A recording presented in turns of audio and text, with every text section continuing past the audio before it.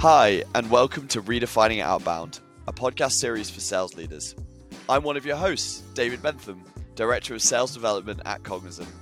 I'll be interviewing a range of forward-thinking sales leaders on how and why B2B buying behavior has changed, and we'll be unpacking why these trends are important for Outbound. I hope you enjoy the episode. Hello, everybody, and welcome to another episode of Redefining Outbound. Thank you for tuning in. Today, I have the absolute pleasure of being joined by Michaela Weber, the VP of Strategic Business Development at BigCommerce. So good to have you on, Michaela. Thanks a lot, David. Happy to be here. Awesome. Michaela, just to kick off, why don't you give the listeners a bit of an introduction to yourself? Sure. So I'm Michaela Weber, based in London, but you can tell from the accent that I'm originally from the US. And so I run our strategic business development team in EMEA at BigCommerce, which is a lot of corporate jargon to say I'm responsible for our technology partners and our channel team, which includes agencies. So really making sure that we are going to market with our partners in the best way possible to win business, win joint business with merchants, and deliver a great experience for those merchants once they get onboarded to our platform. Fantastic.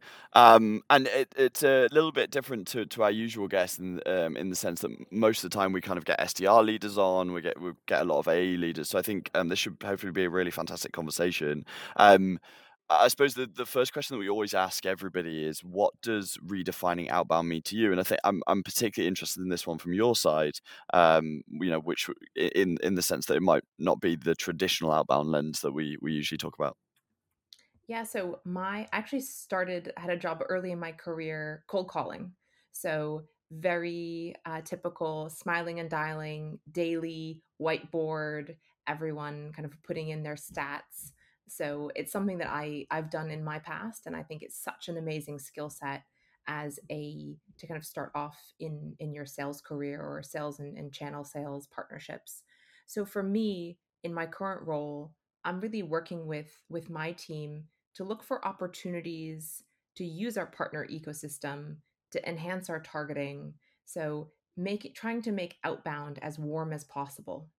And that looks like really understanding our partners, our ideal customer profiles with them. Maybe if we're really strong in a specific vertical like construction, helping our SDRs and our sales teams understand the right proposition to go out to a merchant in that sector that would help them solve a pain point or understand how they could use our solution. So the redefining outbound part is really how can I use partners in a really smart way to try to warm up some of those leads or make things really relevant when you are outbounding and going out looking for new sales opportunities. Fantastic. Um, so I'd love to get some insight into BigCommerce's perspective on B2B buying behavior. You mentioned the movement away from kind of like legacy e-commerce sites and the influence of B2C. Is there a chance that you could unpack that a little bit for us? Yeah, so it's B2B is so interesting in terms of the evolution of the past few years. I think initially a lot of B2B websites were fairly clunky, not focused on customer or user experience, kind of a utilitarian, like the pickup truck, of of vehicles that you could use versus B2C, where that notion of customer engagement, conversion, understanding your segmentation, targeting, there's so many tech partners and businesses that have come up on that personalization side. So, what we've seen is actually these B2B customers have kind of looked over the fence and said, hey, actually, I'd like some of these bells and whistles. And B2B companies are understanding that in order to effectively, you're still selling to an audience, running a B2B site.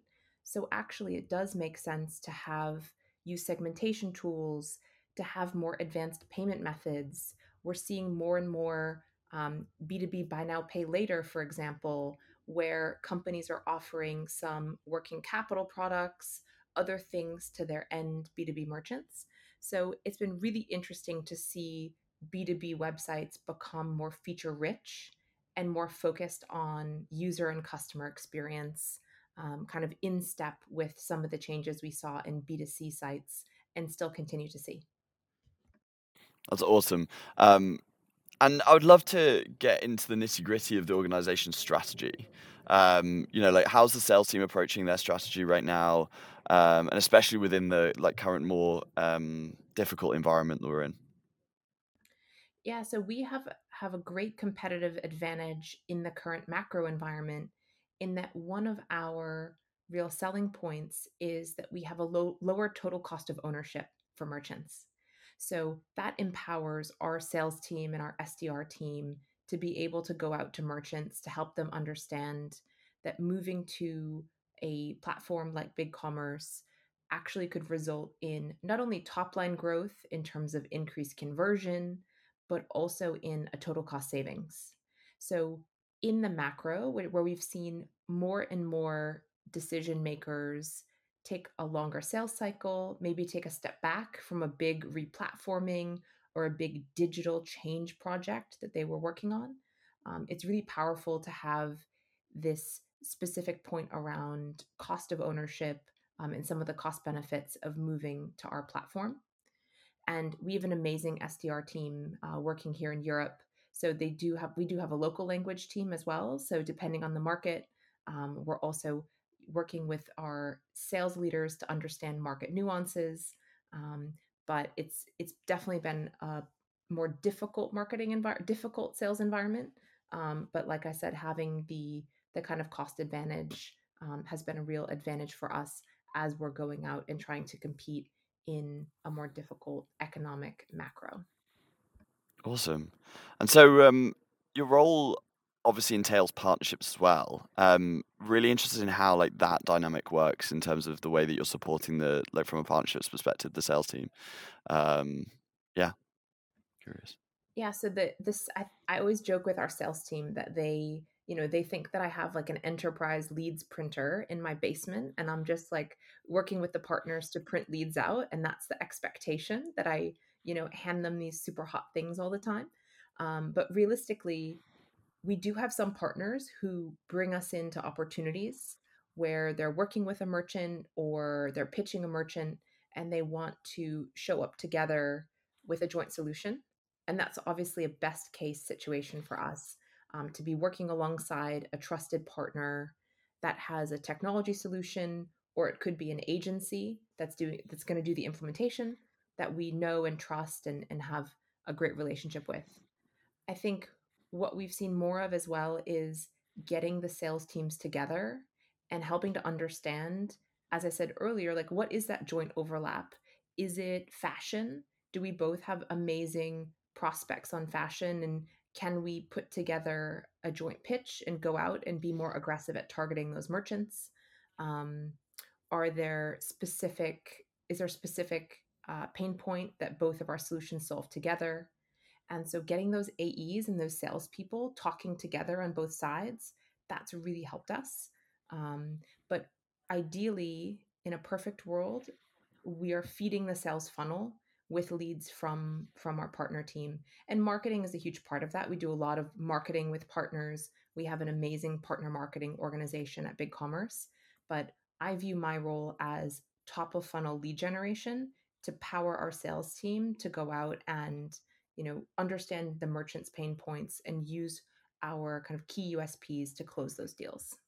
Okay, interesting. And on your first point, I think really, my partnerships knowledge is not fantastic, but I know in terms of our partner team, one of the struggles is that every salesperson goes, "Oh, I've got this account, and can we leverage partnerships?" But it's like happening all the time, right? Like how do you manage? I mean, I don't know whether that's also relevant for you and your setup, but like if it is, like, how are you managing, like, the sales team to ensure that you're not constantly like, you're tactically using the partners that you've created without kind of them just becoming, like, I suppose, becoming, like, fatigued, from constantly being used, I suppose? It's a great point. I think one of the things we do try to do is be a bit tactical in terms of how we're exposing our customer success teams and our SDR and AEs to our partners. But the thing that we've seen be really successful in building those partnerships is really also making efforts to send business both ways. Mm, And it doesn't always work for us because if you are a merchant looking to replatform or you're in discussions with BigCommerce, you may already have a payments partner or you may already have some marketing technology partners in your stack that you want to keep. But when we can introduce a partner in a deal, especially with a solution that is strong working with our solution, so we have hundreds upon hundreds of technology partner apps and integrations. So when we can bring a partner in, we see a lot of success to have that kind of joint two-way investment. And some of that is marketing as well, co-hosting events, thought leadership, white papers. But it is a fatigue because for my sales team, every technology partner that we have and agencies, they want to come in and do enablements to the sales team, right? I could schedule enablements 24 hours a day for months on an end and still have more content. And so I need to kind of manage the exposure to our team, but also make sure that my team has the right tools to be able to understand when it makes sense to bring a partner in, how they differentiate their solution from competitors. So it's a delicate balance, but I think I just love the enthusiasm that our sales teams do have for partners and going to market with partners. And certainly they can help us win deals and keep merchants satisfied and growing their business, which is our overall goal.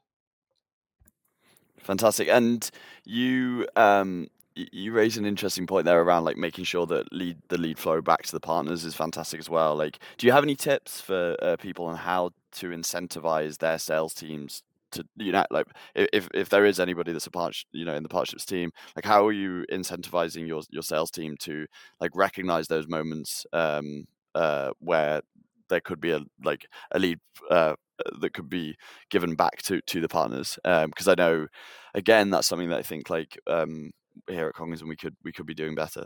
Is there any top tips? Yeah, so it's really hard. I think we've tried every spiff in the book.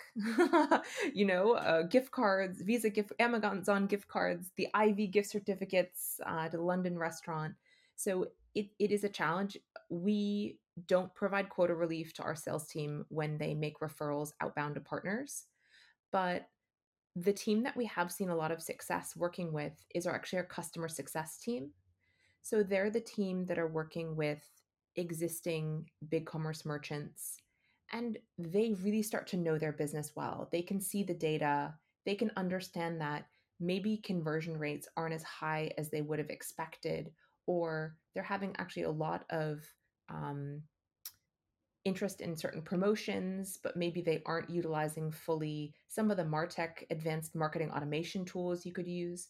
So the CSM team for us is a really valuable resource to bring partners in that can solve some of those pain points that we start to see when we look under the hood of the business. Um, but definitely it is more art than science in my experience. And we do try to track and make sure we're keeping on top of some of the leads we do send out to partners, but it's actually a big focus for me in Europe in the fourth quarter of this year and next year on how we can be a bit more structured in how we refer business out to partners and also ensure that we're uh, always keeping the merchant top of mind when we do make those introductions. That's really interesting. Because one of the things is like if you incentivize the sales team too much, then they start selling other people's product more than your own as well, right? So you're always under like having that battle. I know that you kind of like prospecting or working in lots of different regions. Like, what would you say are kind of your key challenges there, and any advice that you'd have there? Yeah, so we're learning a lot.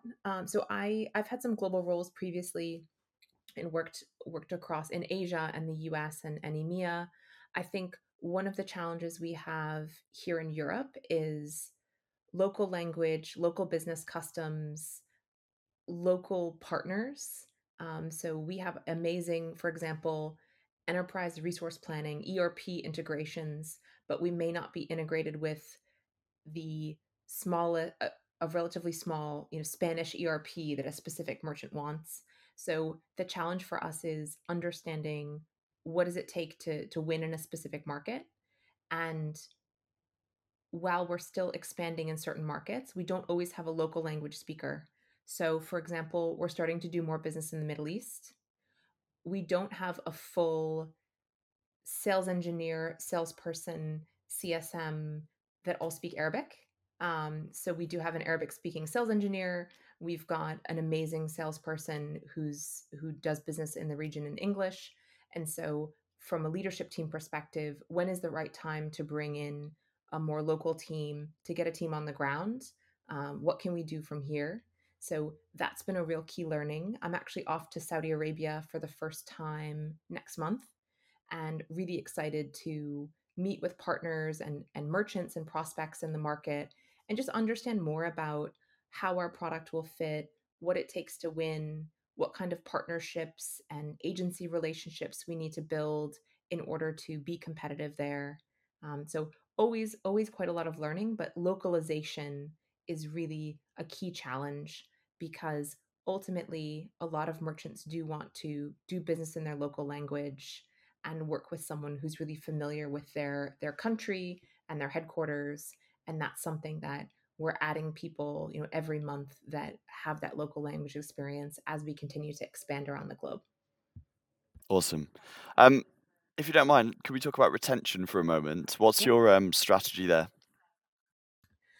Well, our strategy is really, I think, I would say we do quite a lot of scorecard work, so customer health work, and prevention, I think, is a strategy for us. So we are able to see merchant data, see which merchants are having changes in their revenue, changes in order numbers, visitor behavior to their website.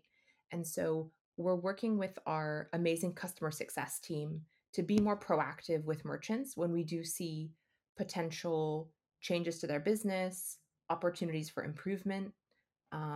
But really, the churn prevention piece for us has been this very strong relationship between a customer success manager and the merchant. And that's something that in our mid market enterprise core segments is really key for us.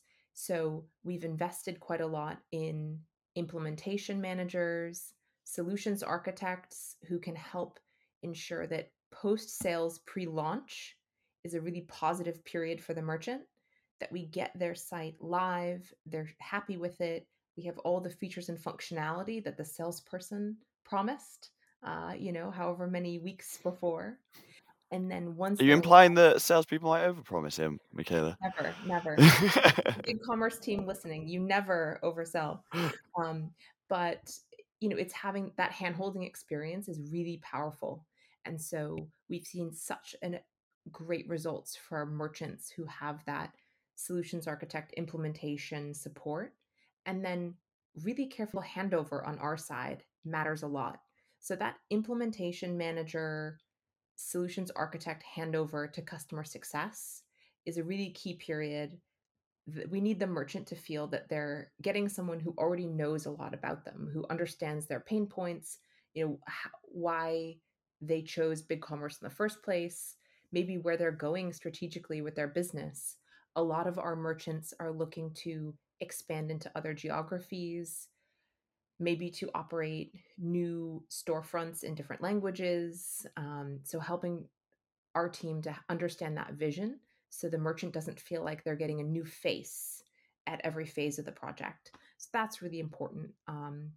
But it is a challenge. I think everyone's very focused now on retention, as are we. I think one advantage we do have is this cost of ownership piece, which in a more challenging market environment does help us, remain competitive and work with the merchant to see the value of hosting their storefront or working with BigCommerce for their store. Fantastic.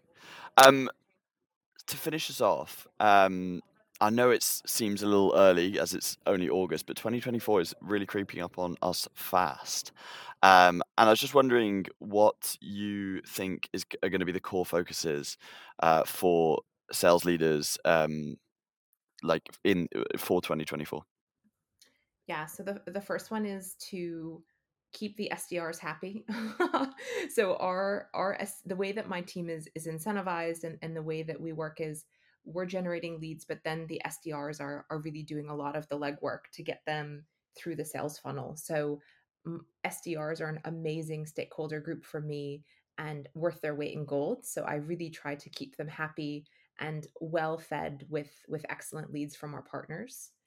The second piece that I'm working on with the team is we get so many inbound requests for new partners, and we absolutely do want to allow merchants to choose a best of breed partner, wherever they may be, for a CMS system or marketing technology.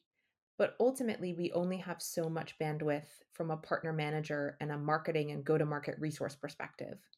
So we're looking to tighten up some of our prioritization and resources to really focus on partners where we've historically had a lot of commercial alignment and we know we have a good right to win.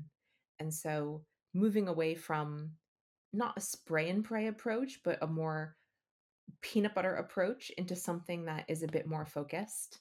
Um, and then the third one is, really continuing to go out and identify new partners where we do have a great customer overlap for our ideal customer profile. We may be expanding into the same new markets. So with this Saudi Arabia trip, I've actually connected with a bunch of partners where we could do work with them in other markets. It just happens to be that we're both trying to explore a new market in the Middle East, and ultimately we have quite a similar customer profile. So I think the third piece is continuing to build our partner network, continuing to see where it makes sense for us to work together to be able to drive some of that ultimately lead generation and hopefully closed won revenue. Awesome. Amazing. Michaela, unfortunately, that's all the time that we have for today. Thank you so much for coming on and joining us. If anybody wants to find you, where's the best place to find you? You can find me on LinkedIn at Michaela Weber, Weber. Awesome. Amazing. Thanks very much, everybody, for tuning in. And yeah, we'll hear from you very soon. Thanks.